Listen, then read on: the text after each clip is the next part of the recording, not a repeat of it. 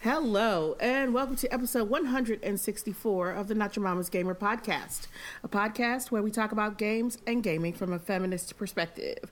My name is Samantha Blackman, and I'm an associate professor here at Purdue University in West Lafayette, Indiana, where I talk about, read about, write about, amongst other things, video games. I'm super excited because we are joined tonight by a guest who is going to talk to us about all kinds of things that we are passionate about. We're joined tonight by Yussef Cole. Hi, Yussef. How are you? Hi. I'm pretty good. Happy to be here. Thanks for having me on. I am so excited to have you on. So we can chit chat. I've been wanting to ask you one for a long time, and I just haven't because I always think he probably doesn't want to do this. No way. I'm into it. Cool. So for those of you who don't know Yussef's a freelance writer, and he's written for really cool outlets like Paste Magazine, Waypoint, and of course one of the places we're going to talk about a little bit tonight, Unwinnable. And he's also a freelance motion designer, and he's done work for studios like Slanted Studios and or Studios. And if you have not heard Yussef on a podcast before, you really need to check out his podcast, The Video Game Hour, which I admitted before we started that every time I listen to, I get a little bit jealous because they're super smart over there. So you should definitely check out the Video Game Hour podcast as well. All right. Oh, I didn't forget our other Yes, you did. I'm totally chopped liver in this scenario. You are totally... No, you're not. You're not. And of course, we're joined by one of our NYMG regulars, co-host Alicia Carabinas. How you doing, Alicia? I'm crappy now. You're not. Well, I am crappy because I'm sick. But well, that's true. Other than that, I am great. I am about to win a bet with Sam tomorrow. And I will make her eat crow, and it's going to be glorious. But if you need to know who I am a PhD student at Purdue University in rhetoric and composition, and I study, surprise, video games. And Sam, being my boss, is almost always right, but then tomorrow I'll be right, so I'll be good with the world. Yeah. She's going to cut that out. What is this bet? So, and then, everybody will see that this is just me yet again being right. Yes. What is this bet, Alicia? So, as part of one's PhD journey, you do several things. You take the big comprehensive exams, and then you do the prospectus for your dissertation, and then you actually write your dissertation. Tomorrow, I'm turning in something semi-draft shaped for my prospectus. This is a big milestone. Mm-hmm. Sam did not believe that I could do it by tomorrow, which is early. I probably shouldn't have done it by tomorrow because I'm dying, but I'm going to do it because I'm awesome. And out of spite. So that is what drives her. So because she's already got it done and she's going to give it to me tomorrow anyway because she wants to win the bet, we have to admit that, you know what, I've been a parent for a long time, and I was also an elementary school teacher. Not that Alicia has the mentality of a child, but she's very competitive. So I knew that one of the ways to get her to get it done was to bet her that she couldn't do it. Yes, it's true. Nice, good work. It's true.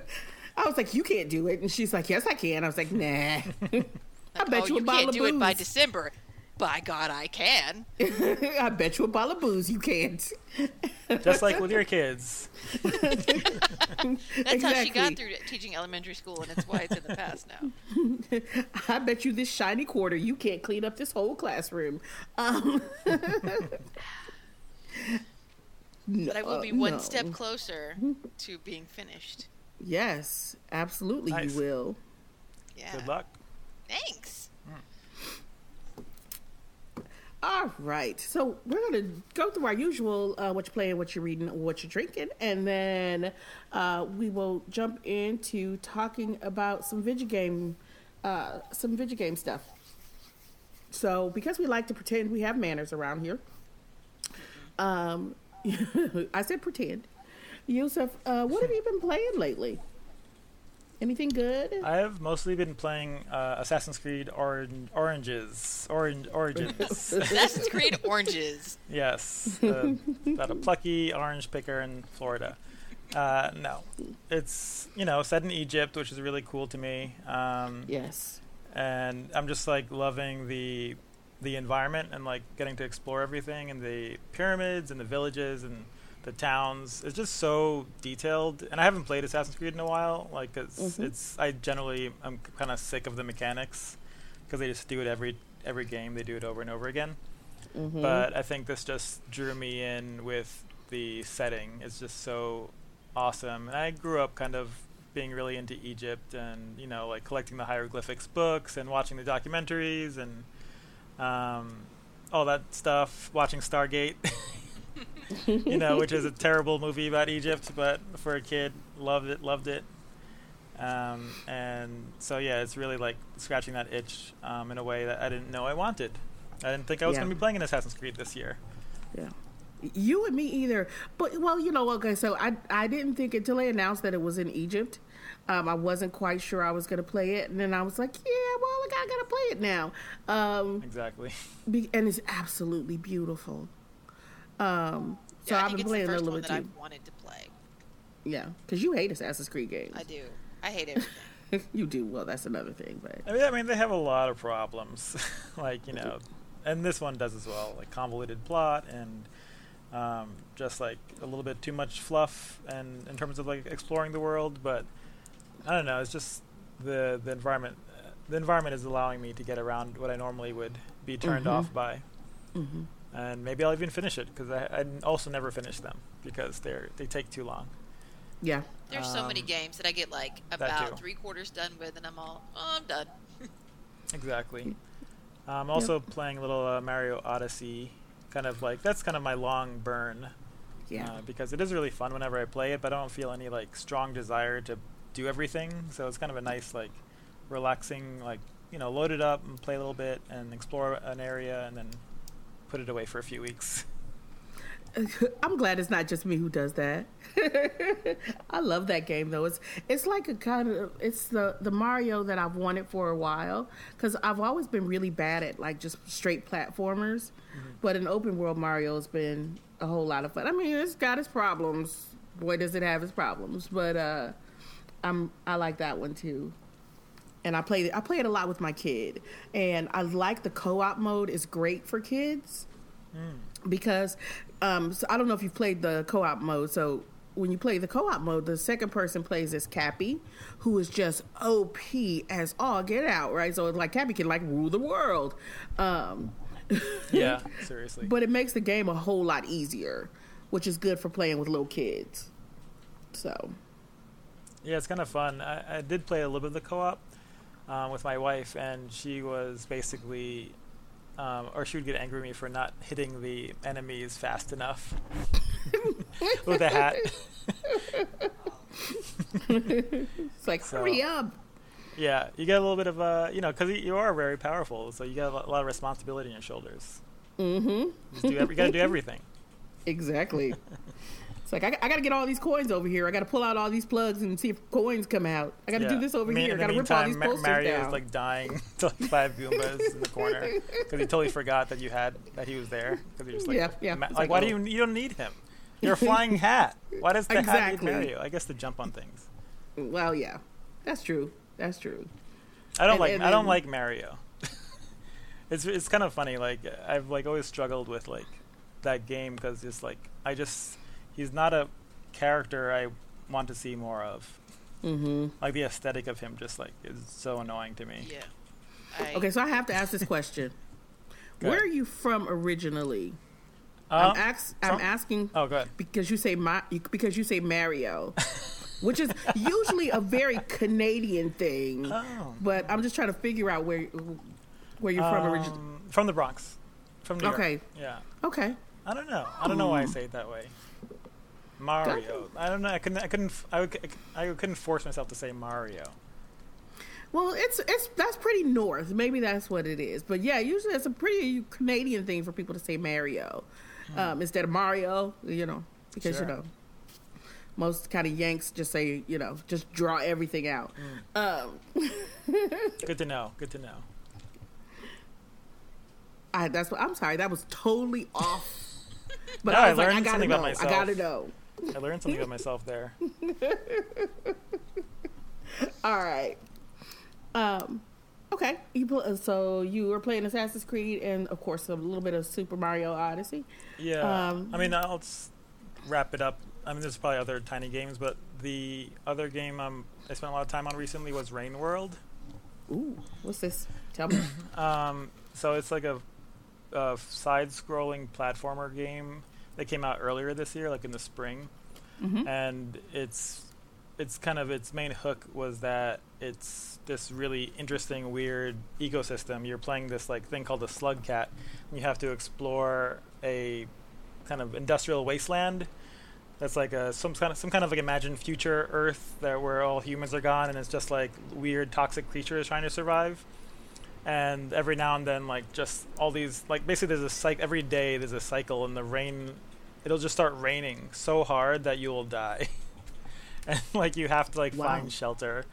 It's just an incredibly unfriendly, kind of unapproachable sort of game, because it's basically, it's just a very, like, oppressive environment. And it's kind of, I feel like, in that way, trying to make a point about the environment and, like, kind of, a potential dystopian take on society and like our future.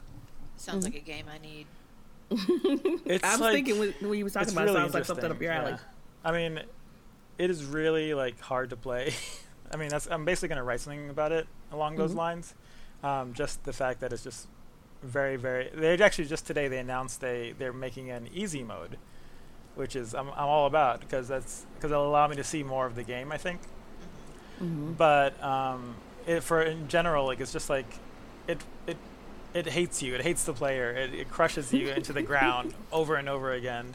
Like any other creature in the game is basically this like usually a predator, and to your prey. Like you're playing the prey, and you kind of have to not die to them. And they're faster than you, and they can jump really far. Then you're just like basically crawling along the ground, trying not to die. It's a very frustrating game. But it's also really interesting in that way because a lot of games are very empowering, and like we just talked about Mario and your magic hat that solves all your problems. Like it's totally the opposite of that. So that alone makes it kind of an interesting game to release, like in 2017. Like it's very much trying to make a point, I think, about games being objects of empowerment. Mm-hmm. So yeah, Cool. it's kind of a game I'm playing for academic reasons. It's not What my sit down and platform is that relax on? game. Did I miss that? It came out on Steam and PS4. Okay. It's on those two, and I'm not sure if it's on Xbox, but Yeah. it's around. Okay. Cool. Yeah. I'll check that out. That sounds interesting. All right. Well, I'm going to jump in right after you because you and I played a lot of the same games, right? I've been always playing a little bit of Super Mario Odyssey, also because it's on my Switch and I could just throw it in my backpack, which I have to say I absolutely love. Assassin's Creed Origins, yeah. I spend most of my time just like riding around, looking at stuff and doing side quests. So I am not advancing the main storyline at all because I'm a horrible person. And I started playing. Finally, I bought it like forever ago because I was like, I want to play the remastered like BioShock collection. So I bought it and then it just like sat over on my shelf for like a year. So I started playing that a couple of weeks ago, and I've played it once or twice. Had a couple of good. So I'll tell this story because like the first time I started playing it, I was really sick, and I had been taking cold medicine, which my body does not respond well to cold medicine. I could never be like a serious recreational drug user because all I have to do is like take some Sudafed and it has the same effect on my body. But I decided after taking some cold medicine that I was going to play BioShock. Okay. And I'm like, okay, I'm going to adjust the settings a little bit because I'm a little woozy. And so this is what I thought, right? So apparently in my adjusting of the settings, instead of turning it down to easy, which is what I meant to do, I turned it up to Survivor, which is their legendary. Yes. So I'm playing through this game for like 5 hours and I'm just getting my ass handed to me. I'm like, I don't remember this game being this hard. I'm like, and when I do kill people, they drop like $2 and a stick. What is going on? I'm like, I'm never going to make it through this game. I'm like, clearly I should not be playing this game sick. And then I was like, okay, never mind. And then I turned it off. And then for something said, turn it back on and just take a look at it. And I turned it back on and I was like, no wonder. I was like, I don't know how that happened. So yeah, the first time I played it, I played like for 5 hours and made it through just like the very first level in like 5 hours because it was that bad. It's impressive that you lasted that long. Okay, so one thing you have to know about me, Yussef, is that I am stubborn. It's good quality for video games. I'm like, I'm going to, and then I was like, I'm just going to play until I make it through this first level. If I don't care if it takes me all night, right? And I'm going to say that was probably the cold medicine talking too. Mm-hmm. But yeah, it was kind of hilarious when I went back and thought about it. I've also been playing a ton of Minecraft. And anybody who's been listening to the podcast for a while is going to laugh because I used to hate Minecraft.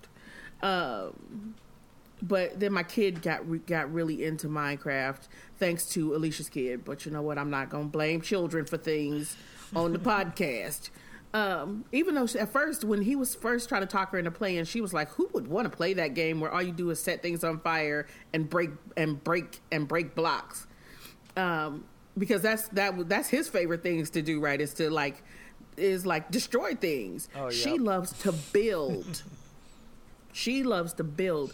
And so when she finally figured out the things and the scale at which she could build, it was all over. She was like, just put it on creative and leave me alone forever.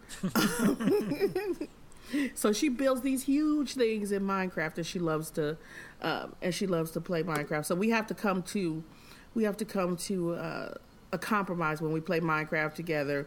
We play on survival, but we play on peaceful. So you still have to go out and find your own materials and build things, and not just have an open library full of stuff there.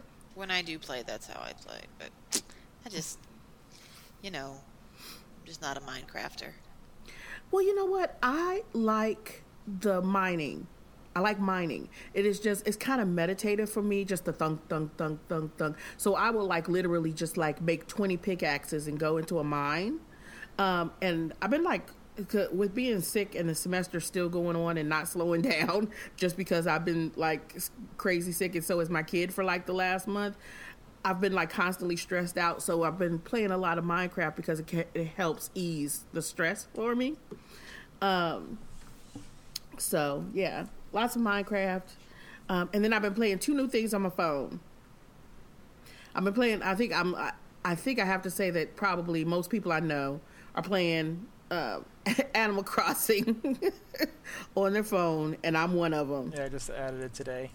Oh, join the flock.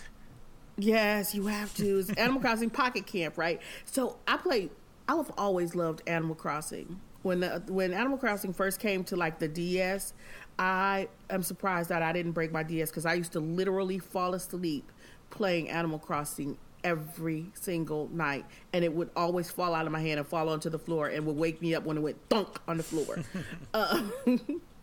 And then when the second one came out for the 3DS, my kid was old enough to play, so she and I played a lot. Or again, I played a lot and made money, and then just went into her town and dropped it off, and she picked it up and spent it.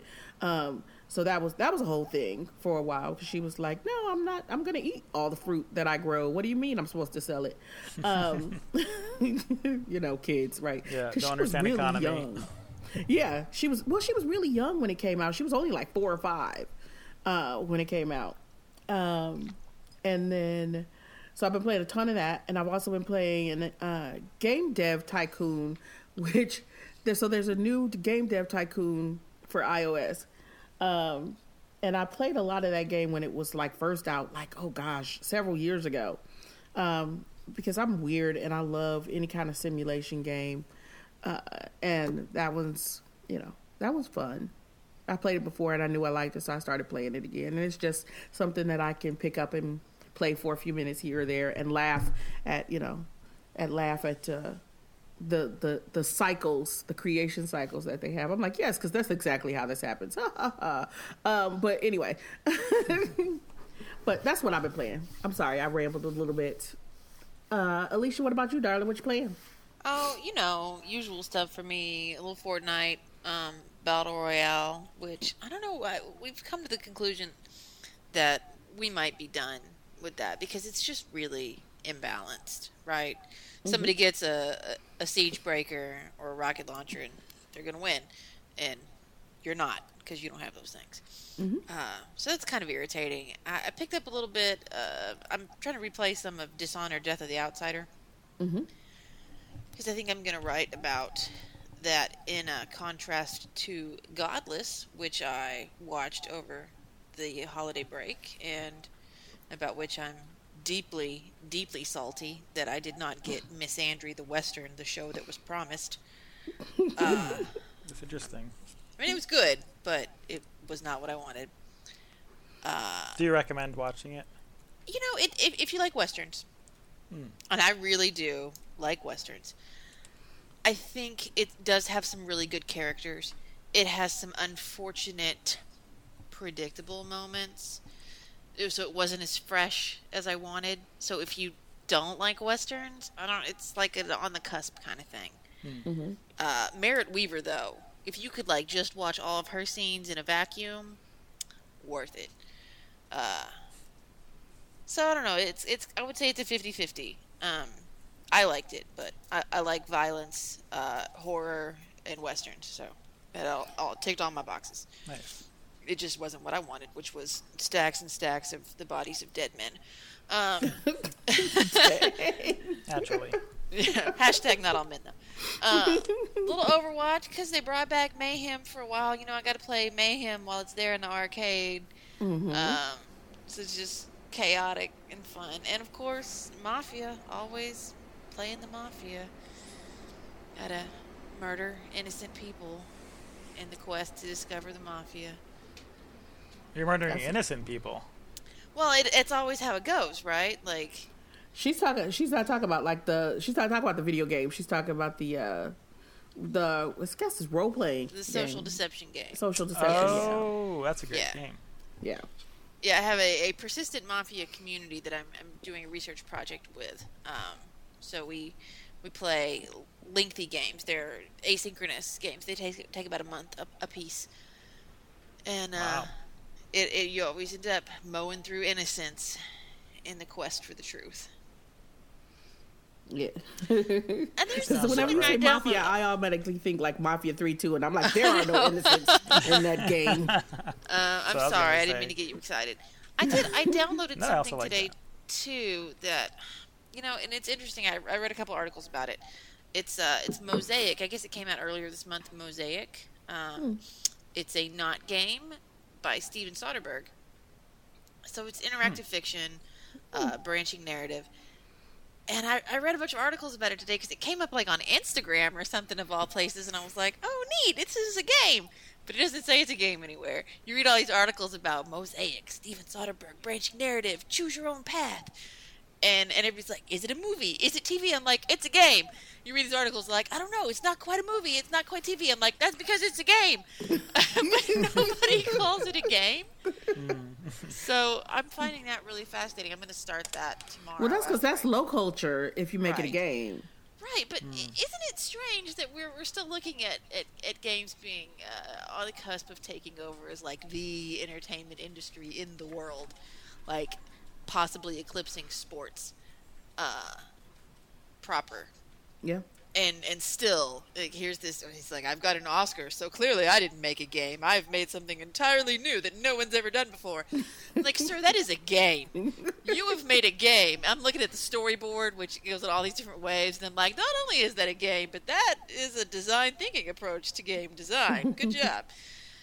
So, I don't know. I'll probably end up writing about that one. I'm going to start it tomorrow after I turn in my thing. See how I feel about it. It's got like a cast, like a robust cast of That's because it's not actors. A game. Right, because it's not a game. I'm going to call it a game everywhere I can get. Like, Dishonored had Susan Sarandon in the first game. So I guess that's not a game either. I mean, how are you liking Death of the Outsider? Because I've been playing that a bunch. I really like it. Yes. I wanted it to be a little bit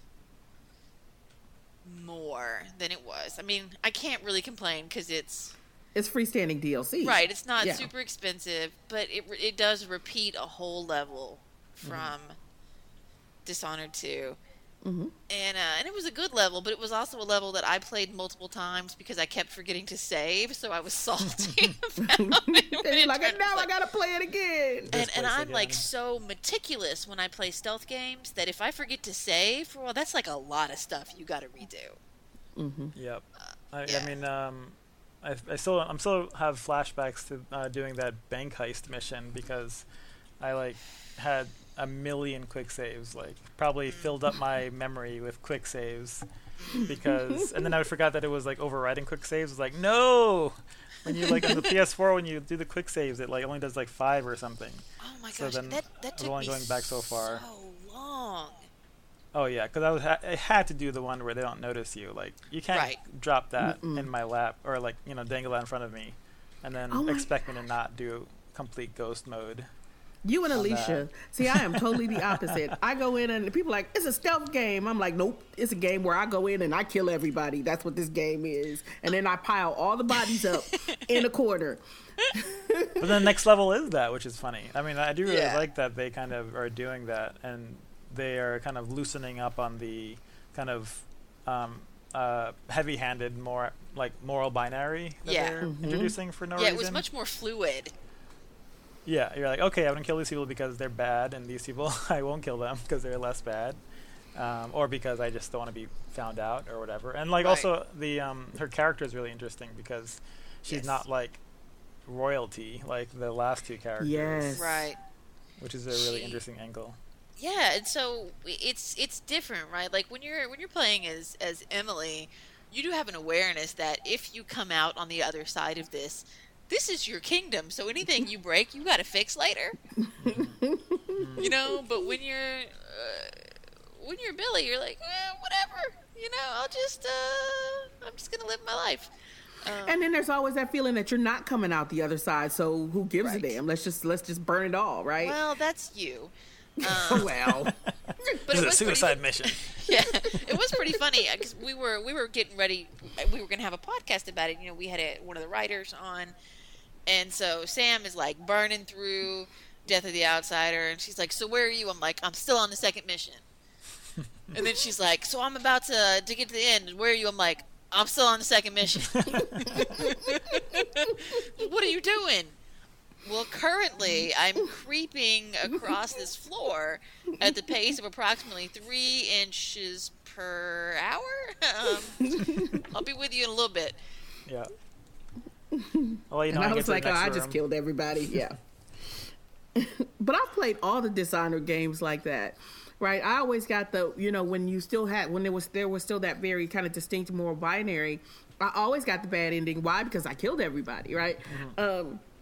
So this one was nice that it kind of let up on that a little bit, and I didn't necessarily have to have the bad ending, but I still killed everybody because I'm horrible at stealth games, because I'll do something and then like I'll drop the controller and then it'll fall. I'll be like, I'm not doing all that again. So now you saw me, I gotta kill you, and everybody who sees me kill you, and everybody who sees me kill them. So you know what? It's easier just to kill everybody on this level. And then people keep coming, and you're like, well, you shouldn't have come to the noise if you didn't want to die. Exactly. I mean, and you know what? I say that to the TV all the time. I'm honest to God, I'm talking to the TV. I was like, if you didn't want to die, you shouldn't have walked in here. Sorry. You guys, I just can't. I don't know. I have this thing. Okay, so Sam and I will argue about the Mass Effect games all the time because she loves the Mass Effect games, and I'm like, Mass Effect. But here's why. I played the first one the first time, and I was like a paragon, like a super paragon. I was the paragon of paragons. And I was like, all right, I'm going to play this shit again. But this time I'm going to make a different character. I'm going to be like a rogue. I'm going to be like a renegade. I'm going to be so dark and evil. And I started out, and I was trying really hard. And about 15 minutes into the game, I realized I was just replaying the same game I had played the first time. Because I just could not be bad. No. And the Mass Effect games, I was so renegade that I would go take my gun out of just take my gun out, and all of a sudden the game would just shoot everybody in the room. They were like, because this is what we know you're about to do. Oh, yeah. Just trigger happy, shoot everything. So fun. It was just like, Renegade was basically just like, if you can shoot or punch somebody mid-conversation, that is your path. Yes. Yes. I'm glad you understand that. The only Renegade thing I actually did in my Renegade game was punch that one reporter. Oh yeah. Yeah, she had to be punched. Absolutely. Yeah. But, I don't know. I can't do it. I'm not a bad guy. Yeah. Or it's just like, it's just a different game when you, especially Dishonored. It feels so different when you play it like an action game, which has its own benefit, where you're like, I'm a superhero, this is really interesting. And then the other way where you're like, I'm like creeping through the ducks, I'm a rat, I'm like a ghost. My husband will do the high chaos playthrough, so I finally have just given up trying to be the bad guy, and I'll just sit with him while he plays and watch, so I can get the full effect. Yeah. And then I can still, my hands are still clean. Yeah, it wasn't you.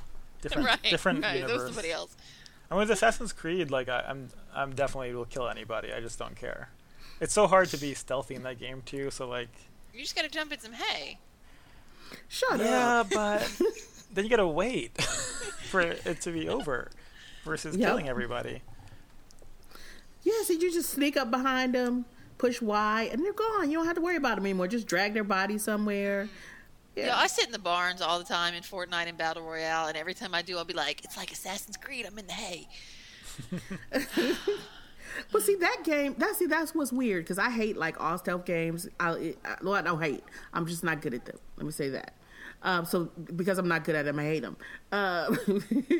But when I'm playing Fortnite Battle Royale, Alicia knows I will sit in a bush for 20 minutes and be like, I'm sitting in this bush till everybody kill everybody else. This is where I live now. This is my bush right here. And I know you can do that. Yes. I guess I'll have to give this game a shot. Yes, you hide the bushes. Just hide the bush. Get the perfect bush that hides your body well. Hope that you don't get a male character, because then they're you giants. Yep. Yeah, the number of bushes you can hide in. They're huge. If you get a male character, they're huge. They stick out of the bushes, and that's really just because they all look like Dolph Lundgren. Yeah. They're different races, but that's what they're all built like. We call them Dolph Lundgren, Luke Cage, and then did we ever name the other guy? I don't remember. No, I don't think we named the other guy, but that's exactly what they are. And they all stick out of the bush. We had to call him Brown Nukem. Brown Nukem, yeah. Sounds bad. It's bad. Fortnite has its problems. Yes. I mean, it's fun. It's fun as hell, but do not look to that game for any kind of deep sensitivity or great insight into the world. Nope. It's just what it is. Yep. It's probably a good rule of thumb for 99% of games. Yes. This is true. Which is, I guess, what we're going to talk about. Yeah, look at that segue. We haven't even done what you're reading or what you're drinking. We can skip to what you're reading is anybody reading anything that they're really loving and want to tell people about? Not really. I mean, I'm reading a book for my book club that I hate. Oh, no, I want to hear that. Well, it's just like Einstein's Dreams. It's like a series of short stories that are like all kind of. I mean, it should be an interesting premise because it's like basically, it's focused on him coming up with relativity or theory of relativity. So like every short story is like this fictional version of like what time could be like in different universes. So it's like in this universe, when people walk, time moves, or like it's like the braid universe, or like this universe, if you're on a really tall building, then time moves slower. So people, like the rich people, will try and like live on really tall buildings, and then they age more slowly, and it goes on and on. But the problem is like because I like stories and characters, and like there's none of those in that book. It's just like completely like it's like the premises of 1,000 stories. Like I'm like I just pick one and make a story. Like that's where I need something like a kind of a hook to draw me in. These are just like sci-fi premises, like time travel premises, basically. So many sci-fi collections to end up being that way. Yeah. This is at least honest about what it is. Like it's not coming up with a flimsy plot. It's just like here is the but it's just so like dry as a result. So yeah. Not looking forward to discussing that one.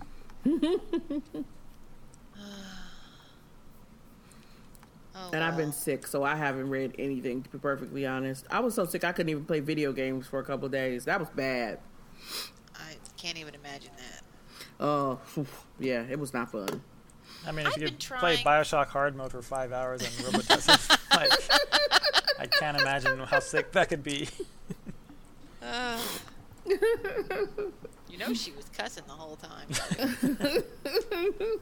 I have been trying to read the first book in the Expanse series, and you know what? I don't know if it's because I have so many deadlines right now that I feel guilty if I take like 20 minutes to try to read a few pages, or if it's just that I don't care. I'm going to try it again in a couple of days, but I don't know. I'm so judgy. It's hard to read anything. I don't know how you read or play anything. You hate everything. I like things that I like, and I really don't like anything else. That's me in a nutshell. That's believable. Some shit's going on fair. At somebody's house. Yeah, I get all sirens. All right. How about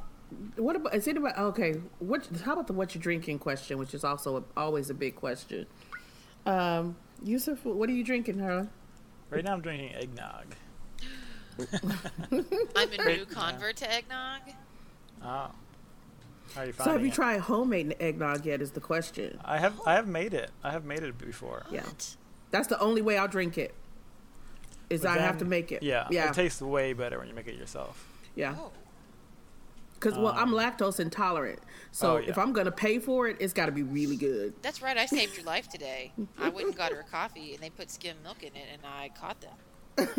Oh, wow. Yeah, that could have been bad. Could have been a bad scene. I was like, yo, that is not the correct fluid that you were putting into that. Let's fix that. Is it hard to make eggnog? I'm not saying, like, give me the recipe. Just, like, it's not difficult. It's not hard. Yeah, it's got milk. You can put heavy cream in it, eggs, of course, cinnamon, sugar, nutmeg.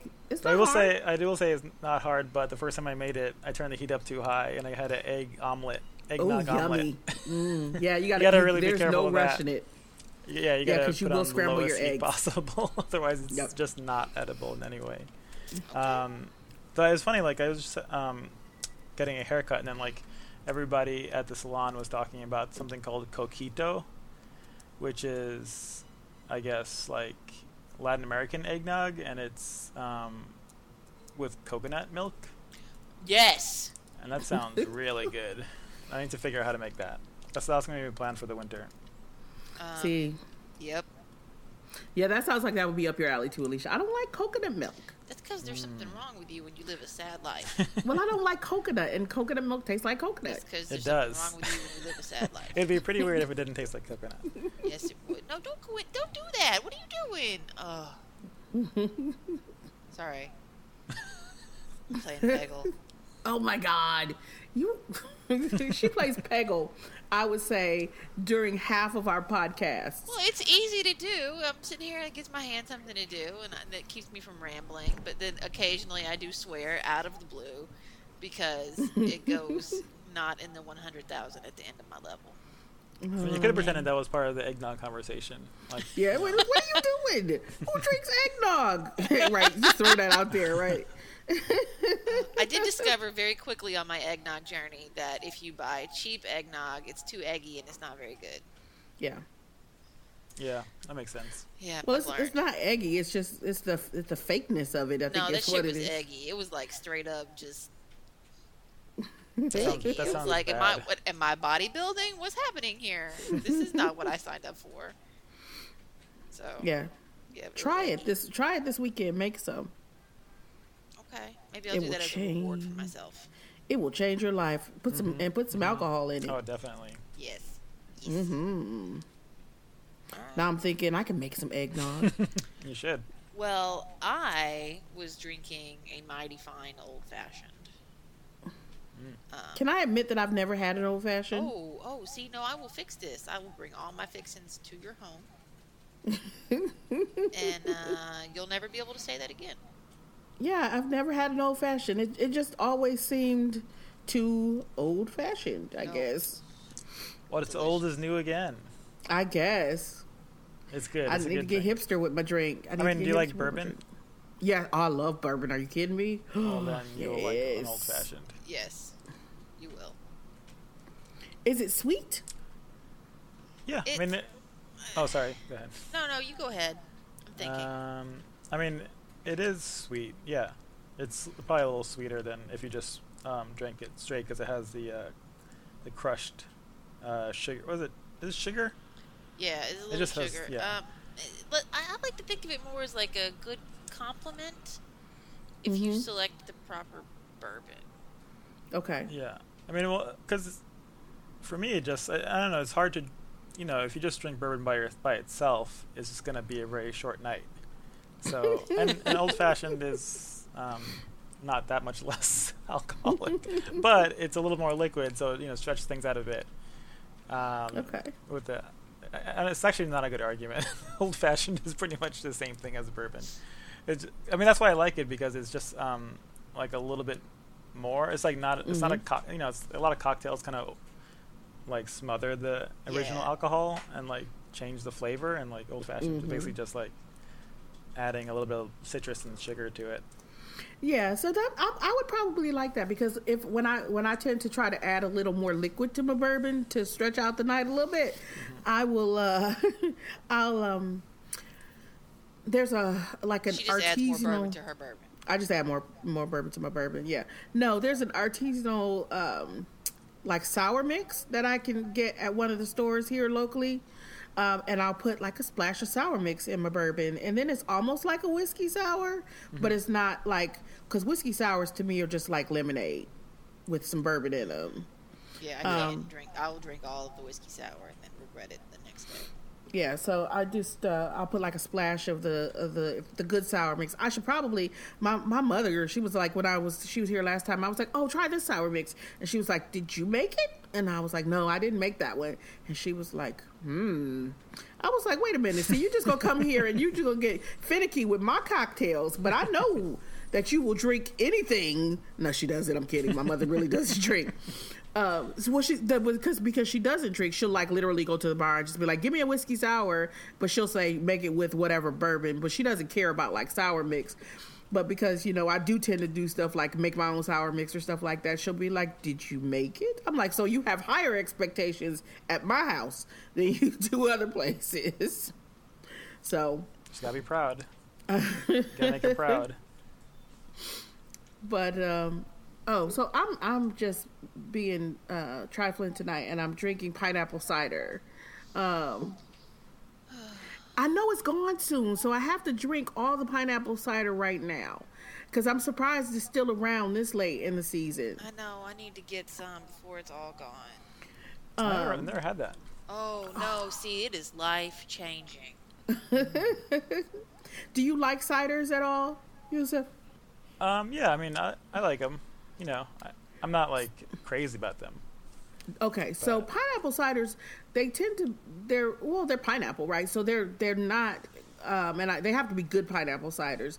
Like Cider Boys is a little cider mill out of Michigan, yes, and Ace is another one, and they're in California, but those are the only two pineapple ciders that I've come across that I really like.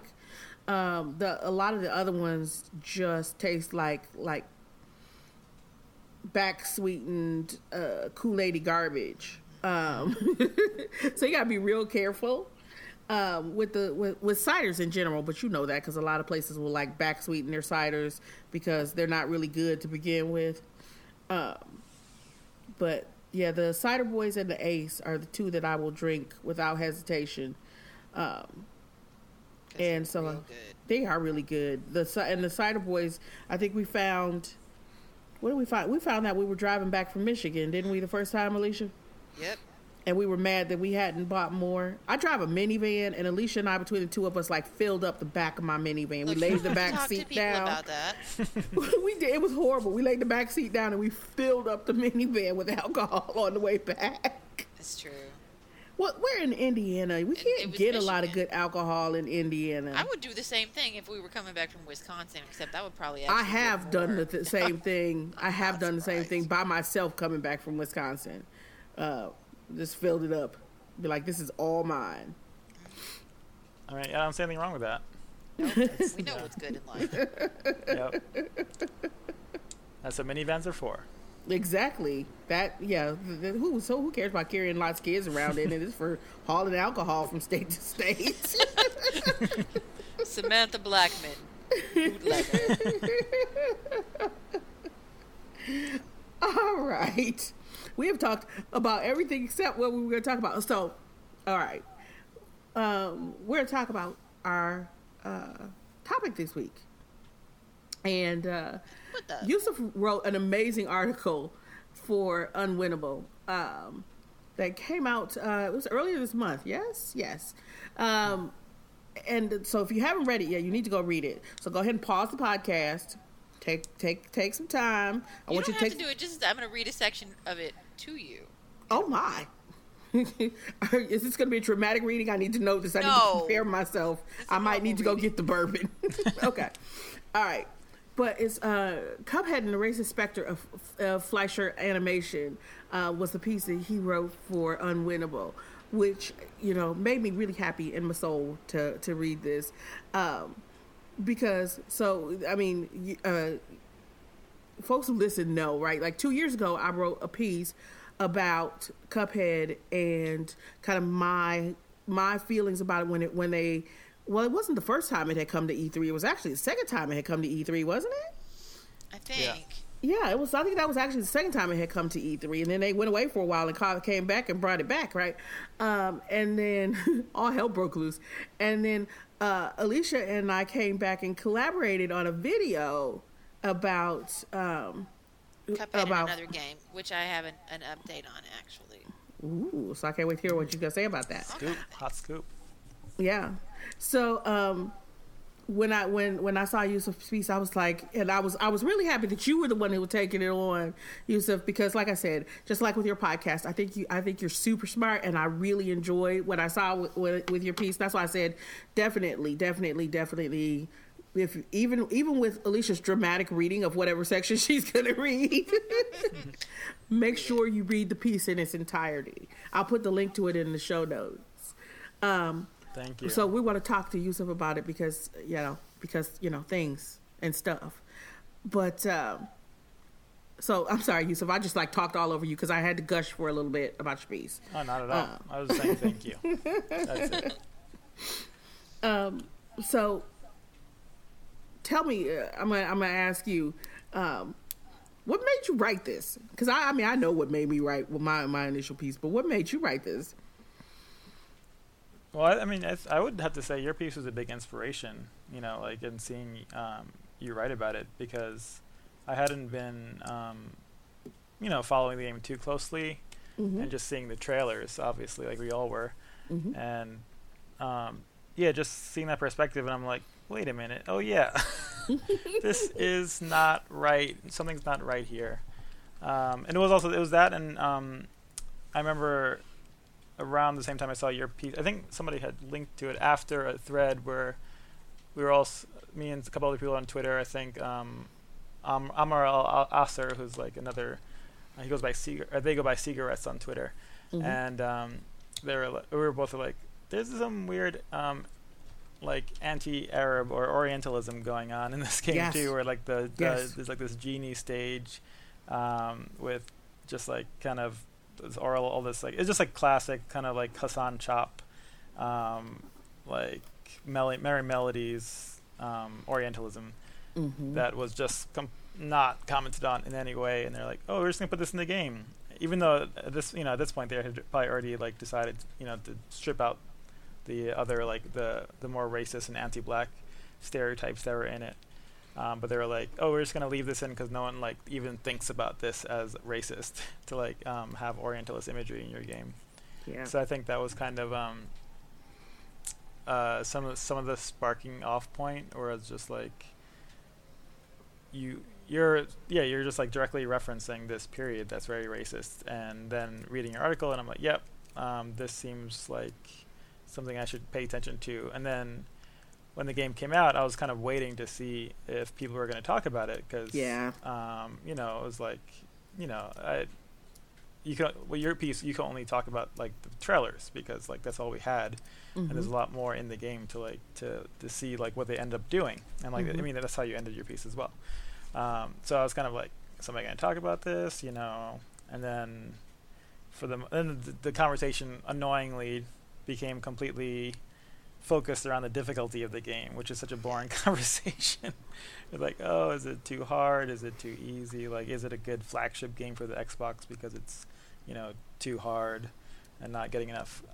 Obviously, it was very successful, and they've done great. But there just wasn't a discussion there, so I was kind of tweeting angrily about it. And then Stu Horvath, who's the editor-in-chief of Unwinnable, kind of just pitched me, or asked me to pitch it, and I was like, okay. Or I basically, I was like, what I heard it was hard. So I was a bit worried about that, but I do like a good challenge sometimes, and I played like, I'm big into like Dark Souls and games like that are just about banging your head against the wall over and over again, which is very much how Cuphead went. So I kind of like figured it was worth taking a closer look, and kind of, I think I was like, I could just tweet about this, or I can actually like if I'm gonna write about this, I'm gonna like really like research it and try and do as much justice to the subject matter as possible, and kind of follow in your legacy and like make sure that like it was like a added more to the conversation beyond what you had already introduced. And that was the thing when the game came out, people were like, are you going to play the game so you can write more about it? I was like, no, I've already said it. I said what I said. I'm not going to play that game. Well, not just because I was doubling down, but because we all have to decide what our breaking point is. Right. And for me, that was it. Right. It was not something even, for the sake of research that I was willing to play. But that's because my personal experience with it is different. Right. And with that whole kind of animation style, it's like, it's just not for me. I was like, I'm hoping that somebody will come, and somebody will come and kind of take up that mantle. And luckily it was you. Somebody will come and take up that mantle, right? And play the game and talk about it in its entirety. But that's not for me. And they were like, are you going to write about it again? I'm like, no, I cannot write about it again without playing it. And I'm not going to play it. It's funny how that is this. That's the that's what's expected. It's like everyone just expects you to put all this labor into it. It's like, I'm not getting paid a lot to write this article. like it's not like this is a lot of work, and not only like just physical work or just typing. It's also like emotional work, but having to like deal with these imagery, and then also dredge up like all the history and kind of research and look into it, and like it's like it was there's there's like a big challenge there that I think a lot of people who are just expecting you to write about it, and also people who who accuse you of like kind of being an outrage machine or like having a knee-jerk reaction. It was like, you're having fun writing this. Like, no, not necessarily. Like, I wish they were making like a game that addressed like the period's racism. Like, yeah, it's not something I'm like enjoying that that I have to write this basically. Yeah. Yeah, there's no understanding of that for some folks, right? Well, and that's what I wanted to bring up, right, if I may. And that's the section that I wanted to read from the piece, if I may do that as well. It's near the beginning, so you can consider this if you didn't listen to Sam and pause the podcast and go read it, you can consider this a little sample to lure you in. So, at the beginning, you talk about an interview with one of the lead artists. It's just visuals, and that's about it. Anything else happening in that era, we're not versed in, the company. That's what they said. But these visuals, writes Yussef, these visuals are weighed down by the history that brought them into being, despite the developers' best efforts at stripping them of the more overt caricatures that are rife in cartoons for most of the first half of the 20th century. By sanitizing the source material and presenting only the ostensibly inoffensive bits, Studio MDHR ignores the context and history of the aesthetic it so faithfully replicates. Playing as a black person, ever aware of the way we've historically been and continue to be depicted in all kinds of media, I don't quite have that luxury.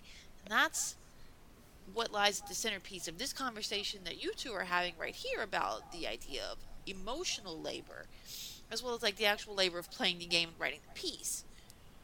Right, of having to delve into that. No, it's not fun to do that research.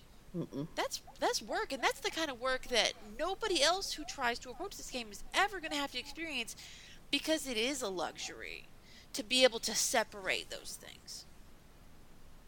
Right? Oh, you're just reading into it is a favorite response that we've seen, because Sam continues to get responses to this piece, and we kind of page through them and we giggle to ourselves, because it's like there's a template that people follow, and one of them is, you're just reading so much into it. It's like, no, you can separate it. Yeah. And that's the difference. Yeah. And just what is just the not occurring to any of the people complaining is like, yes, they removed racism from the game, but they also removed black people from the game, because to have any black people or any non-white race in the game would have been to include a racist caricature. And that is not even brought into the discussion, or it doesn't rise to the level of discussion. And that's one of the, like you say, they do that interesting thing, right? So they remove black people from the game in an attempt to remove the racism, but they don't remove the culture of racism that exists and existed, right, during the 1930s, because there's no way to remove that from the animation style itself. Right? And so in doing that, what it does is it ultimately kind of whitewashes it. It whitewashes the entire period, right? It whitewashes the entire period, and it whitewashes that whole segment of culture. I mean, and much of, I would say, for me anyway, in my experience, African-American culture is still very much rooted in a lot of those traditions that they kind of minstrelize. And then it just becomes like some straight up cultural appropriation. Yeah. Yeah. And that, is even more problematic. But like I said, if I had it in me, which I do not, to play through the game, it's not that I don't have it in me because I don't think I can play the game. I don't have it in me to do that kind of psychic labor. But if I had it, I would love to kind of delve into that more, but that's not a hill I'm willing to die on right now. I think maybe that's fine. Yeah. It's like, they got plenty of purchases and people engaging with it. It was good. It was just really good to at the same time as a lot of people are complaining, obviously, giving the knee-jerk reactions, there was like a good response in general, I found, online, because it is just putting words to a feeling of unease.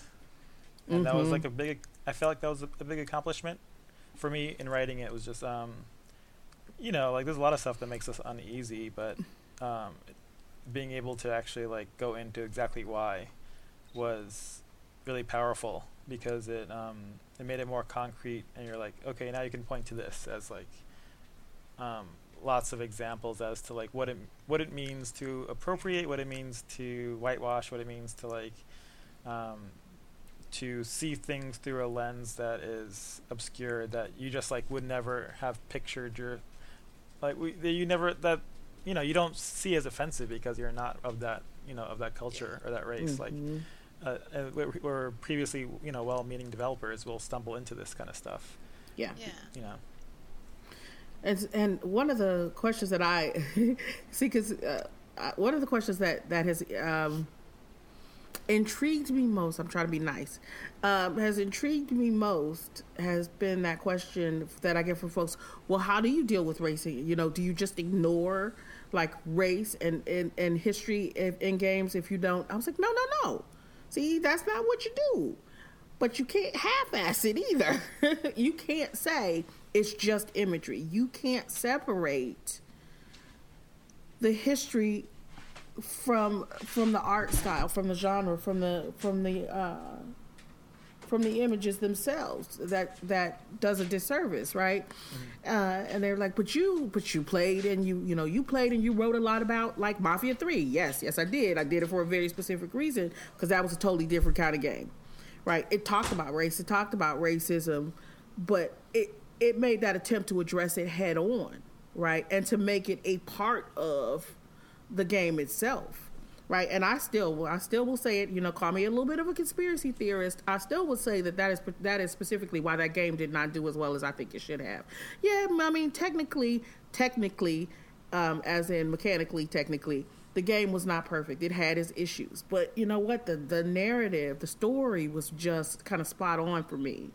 And again, because I'm a black woman of a certain age that spent a lot of time in the South in the 70s. So in that decade that comes after, right, when the story itself takes place in Mafia 3, but a lot of that stuff was still in play in the 70s, right? And I was a kid in the 70s, but still, you know what? Kids pick up on stuff. Especially when you are deep enough in the South where the billboard that greets you when you enter the town is one of the local politicians who is also the local grand wizard welcoming you into that town, right? Because that sends a very specific message, right? And I can remember as a kid, like I said, this was in the 1970s, and even into the late 70s, being told, don't go to that park. Right? Because they were still very segregated. Black kids went to one park, white kids went to another park, right? And then, you know, having that at play in the 70s still. And I remember making a little friend, because, you know, I'm from the North. My mother's a medical professional. So we had friends of all races. When I was growing up. So it never occurred to me that when I went to the South in the summers, because that's where I spent my summers, that I was not supposed to have white friends, right? But seeing a friend get not literally, that people use that word all the time. Seeing a friend get the shit beat out of her by her parents in a park for playing with me in the 1970s, right?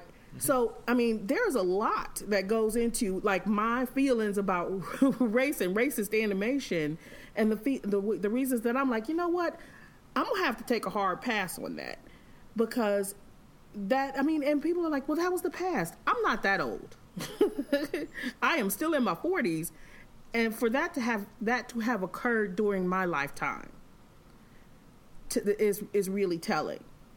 Right? I mean, we can't deny that. We can't say, oh, we're post-racial. No, we're not post-racial, because I'm not dead. And I still remember this. right? And this stuff informs what we're dealing with today, like for sure. I mean, these stereotypes all still exist. I mean, that's why I brought up Kara Walker, because I just really appreciate the way she kind of brings us. She's like, nope, we're not gonna forget that these characters are a thing. We're gonna like dredge it up, because it's like it informs exactly like what kind of how stereotypes are manifesting and how like black people are still seen by white America. There was just I just saw a Twitter thread a few days ago that was talking about like digital blackface. Have you seen that? I've actually talked to a lot of people about that pretty extensively. Oh, really? Yeah. It's one of those things where so many people will automatically will react with, well, that's not a thing. Like, well, it is. It is a thing. Mm-hmm. Yeah. It's real cute to throw around, gifs of angry black women, sassy black women, and put on a face. Yeah. Pretty much. Whereas like, and it's like coming from exactly the same place, like exactly the same place as Minstrelsy, where it's like, oh, black people are so funny. Like, they're just funny. What's wrong? I'm just like making a joke.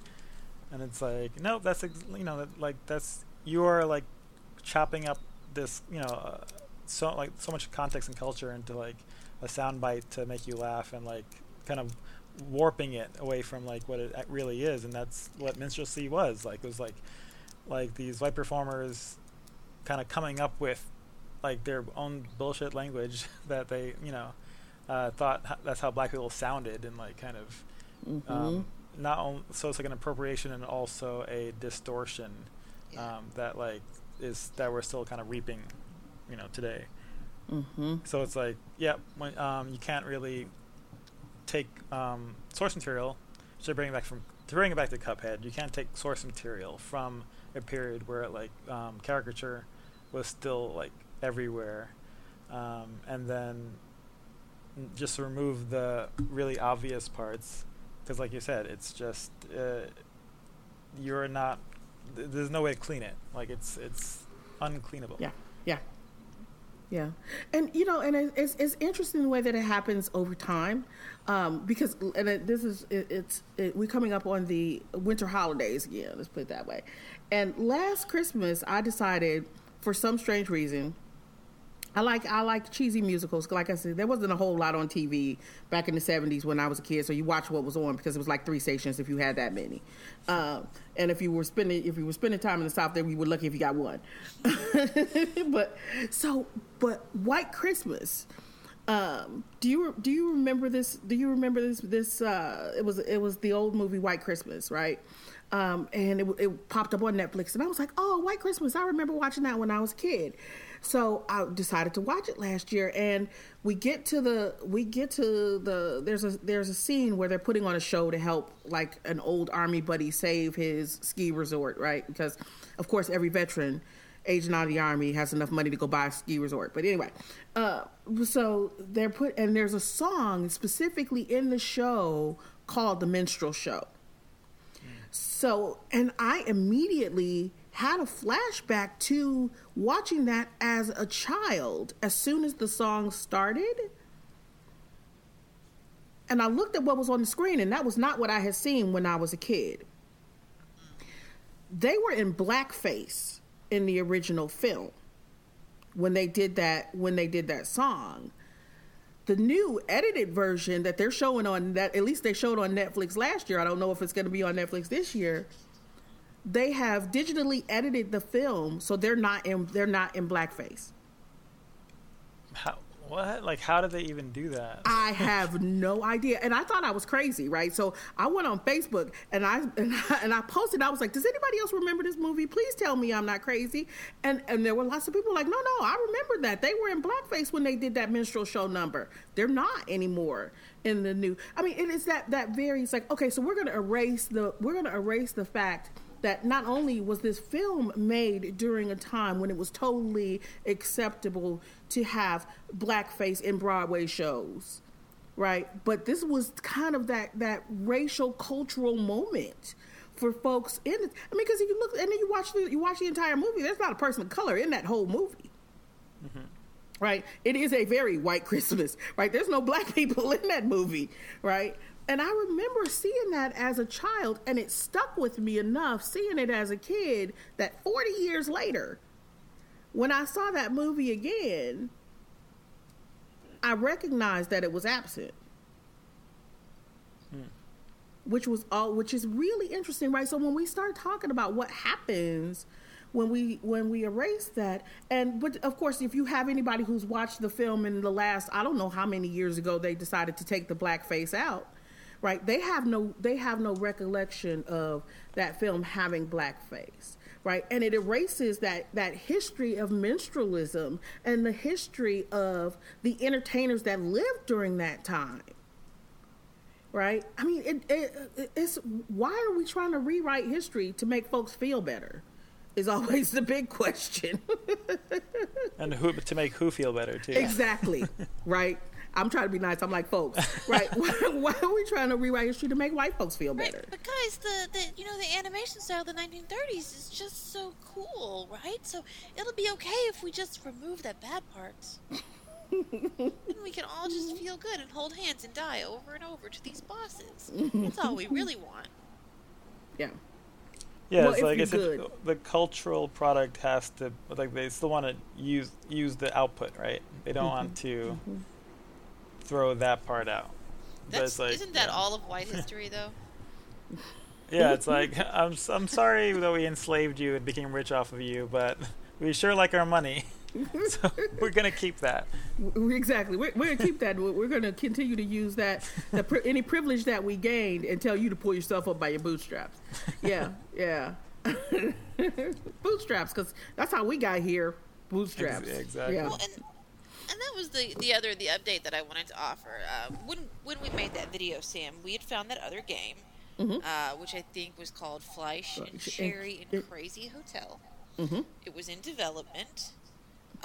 And when Cuphead released, they made a thread for it on the new forum that's meant to replace, NeoGAF, because nobody wants to put money in Tyler Malka's pockets anymore, on Resetera. And so one day I was just scrolling through the Cuphead thread and just reading some of the things that people were saying about it, and to see how many times this issue did get brought up. One of the developers who had worked on that game appeared in the thread. In the Flash and Cherry game? Yes. Okay.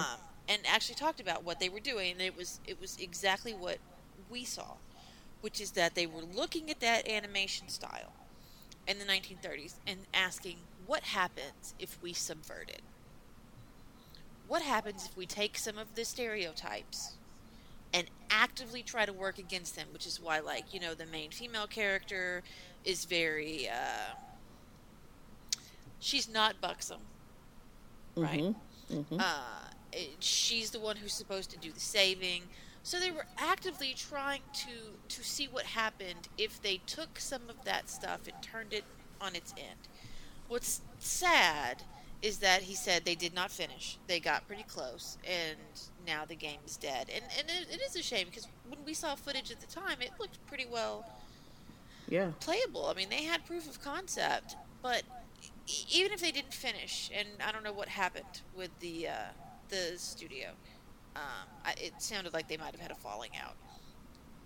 I think we should hold up examples like that of people trying to not just ignore what happened and not try to just strip away that context, but say, what happens if we engage it in some way that makes us think about it? And I don't know that game would have been successful if they'd finished it. Maybe it was full of other trash. Who knows? But it was interesting to see somebody trying to make that effort. Yeah. I've always wondered what happened to that game. There you go.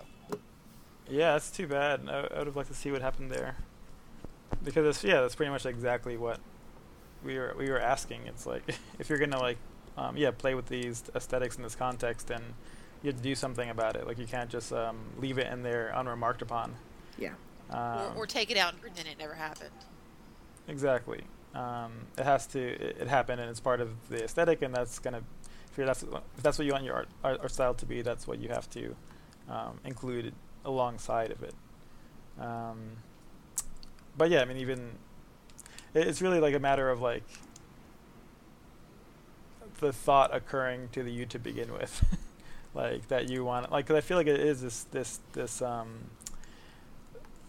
there's a certain expectation in creators that they can just use whatever aesthetic and art style they want, and that is, it's all free reign. We're in this postmodern period where nothing really means anything. It's all like pastiche of like 100 years of previous, or hundreds of years of previous art styles and cultures.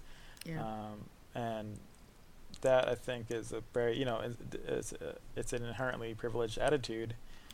And I think Cuphead is just one example of that. And it's something I kind of want to keep looking at, because it's like it's just really interesting to me, especially when you have ideas about representation being so surface level. Mm-hmm. Like I'm looking at this, writing about this game right now, Dujana, which is a indie alt game by like this guy Jack King Spooner, and he's over in Scotland, and it's he makes these really kind of poetic, abstract art games, and this one is like in continuation of that, except that it's set in the Middle East, and it has an Islamic female protagonist. And I was kind of struck by that, because like, you're a white guy from Scotland, making this game. Mm-hmm. And I think that, and I'm still like kind of playing it and kind of trying to figure out his angle and like what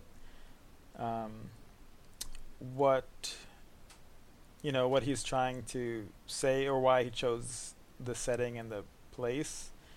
But judging from like conversations with him and playing the game, it's really just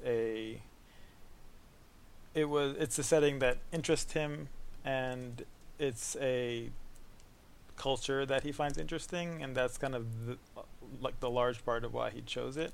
Mm-hmm. And then in some areas, like when the game came out, people were like, it's kind of a representational game, but I'm like, it's not though. It's not at all. Like, it's a Western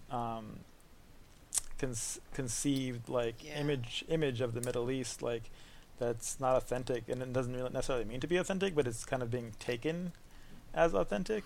And I think that's like a pitfall that we have to avoid in this whole like representation discussion, where it's like you have to, a lot of it does come down to who's making the games, who gets to make the games, Mm-hmm. and who gets to just choose the subjects. Because if you're just choosing these, if you're adding color to your game, or edge, or some kind of exoticism to the game, Mm-hmm. because that's what's hot right now, or that's just different than what you did before, like you're kind of, that's not representation. That's something entirely different. That's another kind of like digital blackface. Well, Yeah, essentially. you make a good point, right? Cuphead is not the only game that does this, right? And that, that's another thing. Well, Cuphead isn't Cuphead's not the only. I make that voice, right, whenever I'm like, hey, Cuphead. Well, what about? I'm like, but I'm not talking about all those things right now. I have talked about a lot of those other things, and I will continue to talk about those things. Like, even when, like, the first time I sat down and I was playing through Super Mario Odyssey, we get to the little sand world, and I was livid, and I was like, really, we're gonna have all these little kind of, and they feel very much like minstrels, right? Because they're just like dancing little jigs around the little sugar skull people, right? And their ponchos and sombreros, and I was streaming the game when I was playing it, and I'm like, well, clearly they just made sure I could never 100% this game. And people were like, well, what's going on? What can't you do? I'm like, what can't I do? I cannot put on a poncho and a sombrero and run around this world. I refuse to do it. And I said, so that won't happen for me. But, like you said, Cuphead's not the only one to do it. We have other companies like Nintendo who are doing this in games like Super Mario Odyssey. So, yeah, I mean, it happens all the time.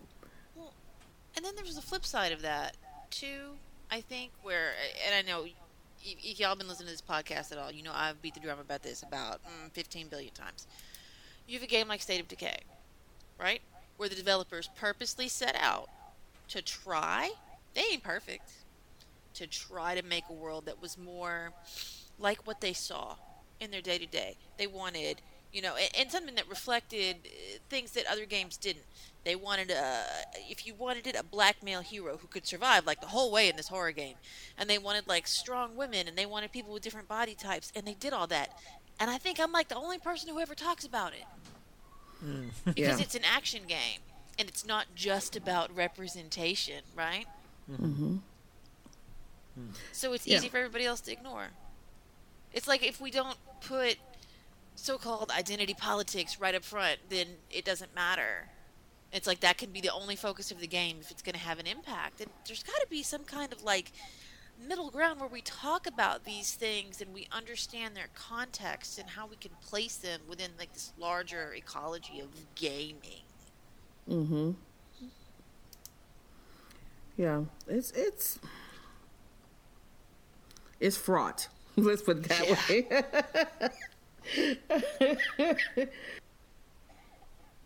It's that's definitely like a like the direction we need to be going in. But it's kind of like also that's like a baseline, right? That everybody should just be doing that. Y'all should just be trying to make realistic worlds with, like, more than white people in them. Like real people, not just token background people that you can use for tropes. Yeah, the people that you've seen in, like, movies or something. Whereas it's like where a lot of these game developers are getting their influences. It's like it's not from the street. It's not from the real world. It's not from, like, cities and towns. It's from, like, other cultural artifacts. Yeah. So it's very like self-referential, the whole industry. Yeah.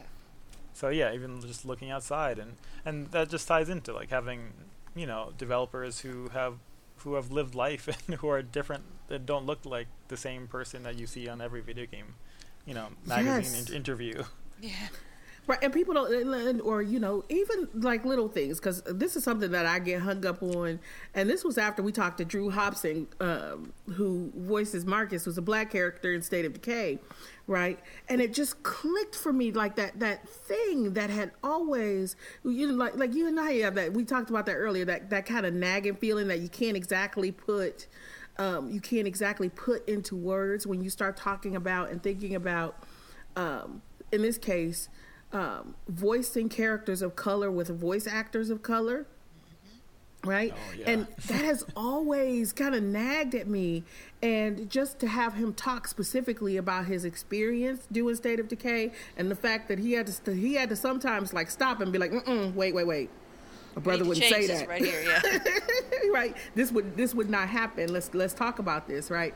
So that it shapes the character in a more realistic way as well, right? So, I mean, when we start talking about diversity at all levels, right? And then, I caught all kinds of shit when I started talking about the fact that I was pissed off that, in Uncharted 4, Nadine Ross was, a South African I'll never woman stop of talking color. About that. Somebody asked me the other day if I was going to play that, and I was like, hell no. Y'all could not pay me to play that.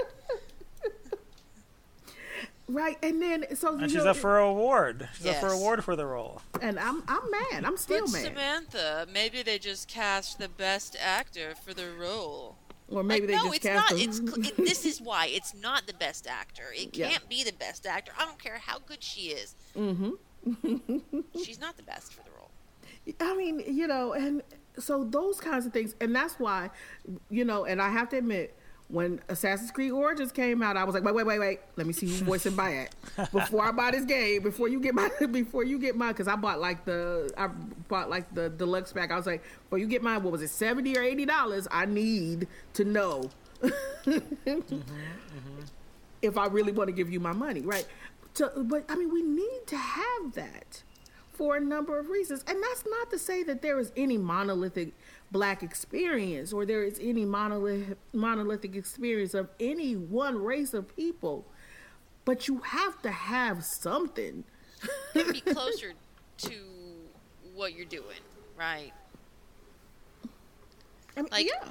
I'm gonna say that there is some considerable distance between a white lady and any South African black woman. You think? There's no matter what their relative positionalities are otherwise, there's some distance between those two people.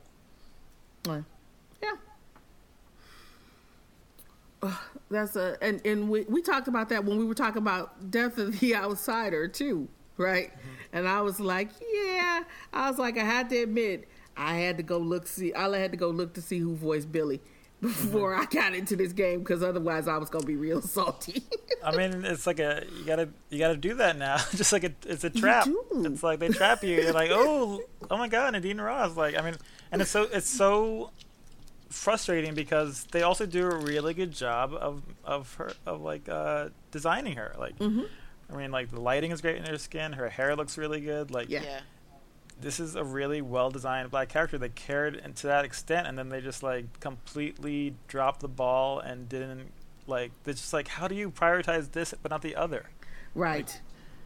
Like, it boggles my mind. I just don't understand. Well, they just don't really see race. Is the problem. Or it's like they see it in this really messed up way, where it's like that exoticism thing, where it's like. Well, we started with a white woman, but what if we made her black? Like, that'd be so edgy. Plot twist. Yeah, that's literally that was their. When she first showed up to do the voice, it was like a white woman, and then they're like, "Oh no, she's black now." It was like literally a palette swap, and nothing else changed. Yeah. So that's that's the big pitfall of representing characters, right? That seems like too. That's part of the whole thing. Like, one of my research projects, I literally counted like every playable black female character in the history of gaming, and I will tell you, it's not very many. And then somebody at a conference argued with me, and they're like, "But what about all of the characters that you can design? Where you can design your own characters?" I'm like, "Oh, you mean the ones where they like just turn the skin a little bit darker?" Yeah. Oh yeah. But didn't actually include any sort of like features or anything that makes it actually look like it's other than a really tan white person. Oh, those. Yes, we'll count all those black women. Sure. It's a get out of jail free card. It's like, yep, just here's a slider. Yeah, exactly. That's it. Now we got black people because we gave you a slider. It's all good, right? Unless it's a joke slider, like another game that came from Ubisoft this year that I ain't gonna mention by name, South Park. I've never seen nobody mad as you are about that game.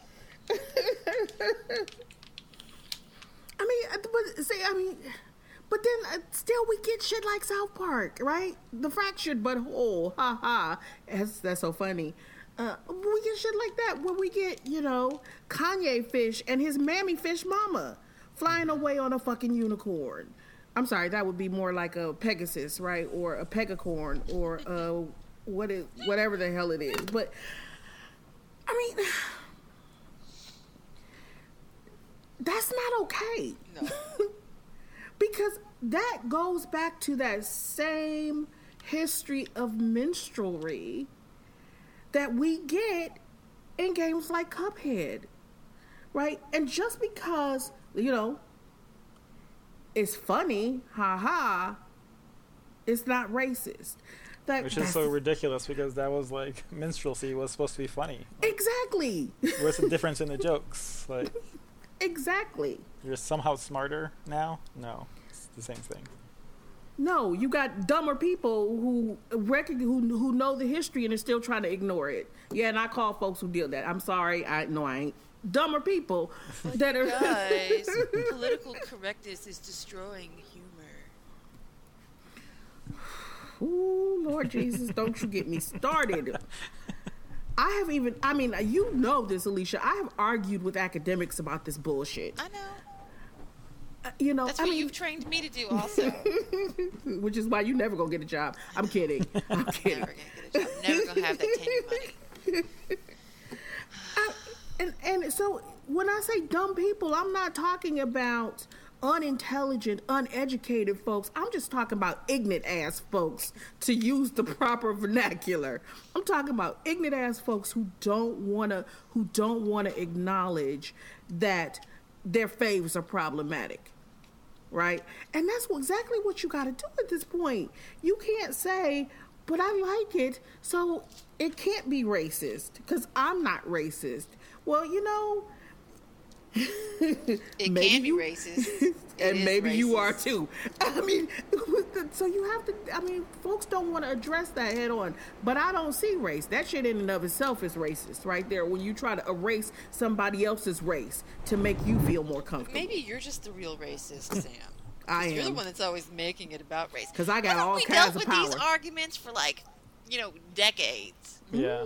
Same shit. I mean, it's interesting to see, especially with the sexual harassment stuff coming to the surface now, the swing back from a lot of men in positions who are still in positions of power, and are saying well, aren't you going a little bit too far? I think this is getting out of hand. You're because you're basically it's you're almost are figuring it out, or they're it seems like every man is a sexual harasser. Or every man, or there's a lot more than I thought. It's not just a tiny percentage. Yep, that's actually that's the reality we live in. But you have been ignoring it your whole life. You've been allowed to ignore it. I just gotta say, I gotta put this somewhere out into the world. At the point that a man in any industry, I don't care what kind of power he commanded, could say, you know what I need? I need a button on my desk so I can lock the door from over here. Yeah. Mm-hmm. And other people were like, that's fine. It is a larger problem than just some dudes. Right. Because nobody literally questioned structural. That? Yeah. Right. Nobody questions that, right? I need this button. You need that button? Sounds legit. That makes perfect sense because you might need to, I don't know, barricade yourself in, lest someone come into the news studio firing willy-nilly about. Right? What? Yeah. There's so many things messed up in the situation. We're going to assume that this workplace violence is going to happen, and we're not going to worry about the violence coming from sexual predators, just the gun part, just the gun violence. That's our society. Yeah. And yeah, it's it's I think there's so many parallels there with racism and the status quo kind of resisting the acknowledgement of how deep it runs, and just the assumption that you can just leave the past behind and everything's fine now and we're post-racial and we had Obama. But it's very privileged. It's a very privileged thing too, right? Because I can think about the fact that I, as a black lesbian, was told in no uncertain terms when I had gone through and I looked at and this was a while back when I was looking at furnishing my office on campus. And I was like, if I'm going to be putting in this kind of these hours pre-tenure, I might want to put a couch in my office. People can sit on the couch and hang out and talk, but I could also lay down and take a nap and still keep working, right? These kinds of things. And somebody was like, well, maybe you don't want to put a couch in your office. And I was like, but I know white male colleagues around here who have couches, futons in their office, and they were like, well, you might not want to do that. And so that's interesting. I'm like, so I can be seen as a sexual predator for having a couch in my office, but they're not. Yeah. Right? Isn't it funny how that works? Isn't it funny how that works, right? So when you start to think about all the layers to this kind of stuff, and like I said, when you start thinking about your personal experience and identity politics, you cannot ignore that kind of stuff when we're looking at these kinds of things. Yeah. It just can't happen. Yep. Right there with you. Let's hope we get some more people on that page. That so would be I nice. don't tear my hair out. But I want to keep writing articles and So yeah, so you know what? On that note, I got a question. What are you working on? There's that piece on Dujana, which should be interesting because my mother is from Tunisia, North Africa, so I have a connection there in terms of like Middle East representation. And I think about it in games and just like, but it's also like a case where I'm planning on talking more to the artist about it and trying to just figure out like what is what was the thought process behind using the Middle East as this kind of almost costumery for a completely different game. So hopefully that'll be interesting, and that's going to be in Unwinnable later this month. Nice. Also, my piece about Rain World. That better be good because I hated every minute of playing Rain World. And that game, I mean, it wants you to hate it. I'm about to download Rain World. I think, I'm interested in how you find it because it is a really interesting game, but it is also just a miserable game. I like to be punished horribly by games. Oh yeah, you'll definitely get that in spades. And I'm actually, I'm also writing a piece on Death of the Outsider eventually. Nice. Which I'm excited about because I really like playing it. I like talking about it. I think I'm still kind of figuring out my thesis, but it will definitely, I think, be about just the interplay between Billy Lurk's character and her identity and the mechanics of the game and like why they're different and like why it's more like free form in terms of like morality decisions. Yeah. And just how she relates to the rest of the cast, which I think is just an interesting decision because like it just feels very purposeful that you're getting to like after all these like disgraced royal people getting their money back basically. You have somebody who's just like so on the outside and so and then she's aligned with the outsider and that's the whole thing. Yeah, she's the real outsider. Yeah, I don't like that outsider. He's annoying. Oh, yeah. We got somebody who will fight you on that one. Oh, really? Not get them together ever. Yeah, Hazel Monforton, who was one of the writers on the game. We interviewed her. Was it 2 months ago? Yeah, it's been time flies. 2 months ago, and she loves The Outsider. She loves The Outsider. Wait, did she write The Outsider? I mean, did she love The Outsider because she wrote The Outsider? No, she just. That's why they brought her on. Actually, yeah, because she came on to write for the Death of the Outsider. That was the first game she had written for. And they brought her on because she had that love of The Outsider. Yeah, I should listen to this. Or this is audio. Yeah, it's one of our podcasts. Yeah, I'll definitely go back and listen to that. I mean, no, I think he has a lot of there's a lot to him, obviously. Mm-hmm. And I want to explore more of like why the last game puts them together in that way. Well, the funny thing is that I have the same feelings as you about The Outsider. So, and I kind of felt guilty, right? Because she was like, "What choice did you make at the end?" I was like, "I'm not telling you." Wait, you killed him? I mean, I didn't like him, but I'm not going to kill him. She just told you earlier she killed everybody. Oh yeah, this is everybody. When I said everybody, I meant everybody. Okay, at least you're consistent. You got your rules. You got to play by them. Understandable. So we'll see. I'm hopeful about that being fun to write, and I'll definitely listen to the interview you had with her. Yeah.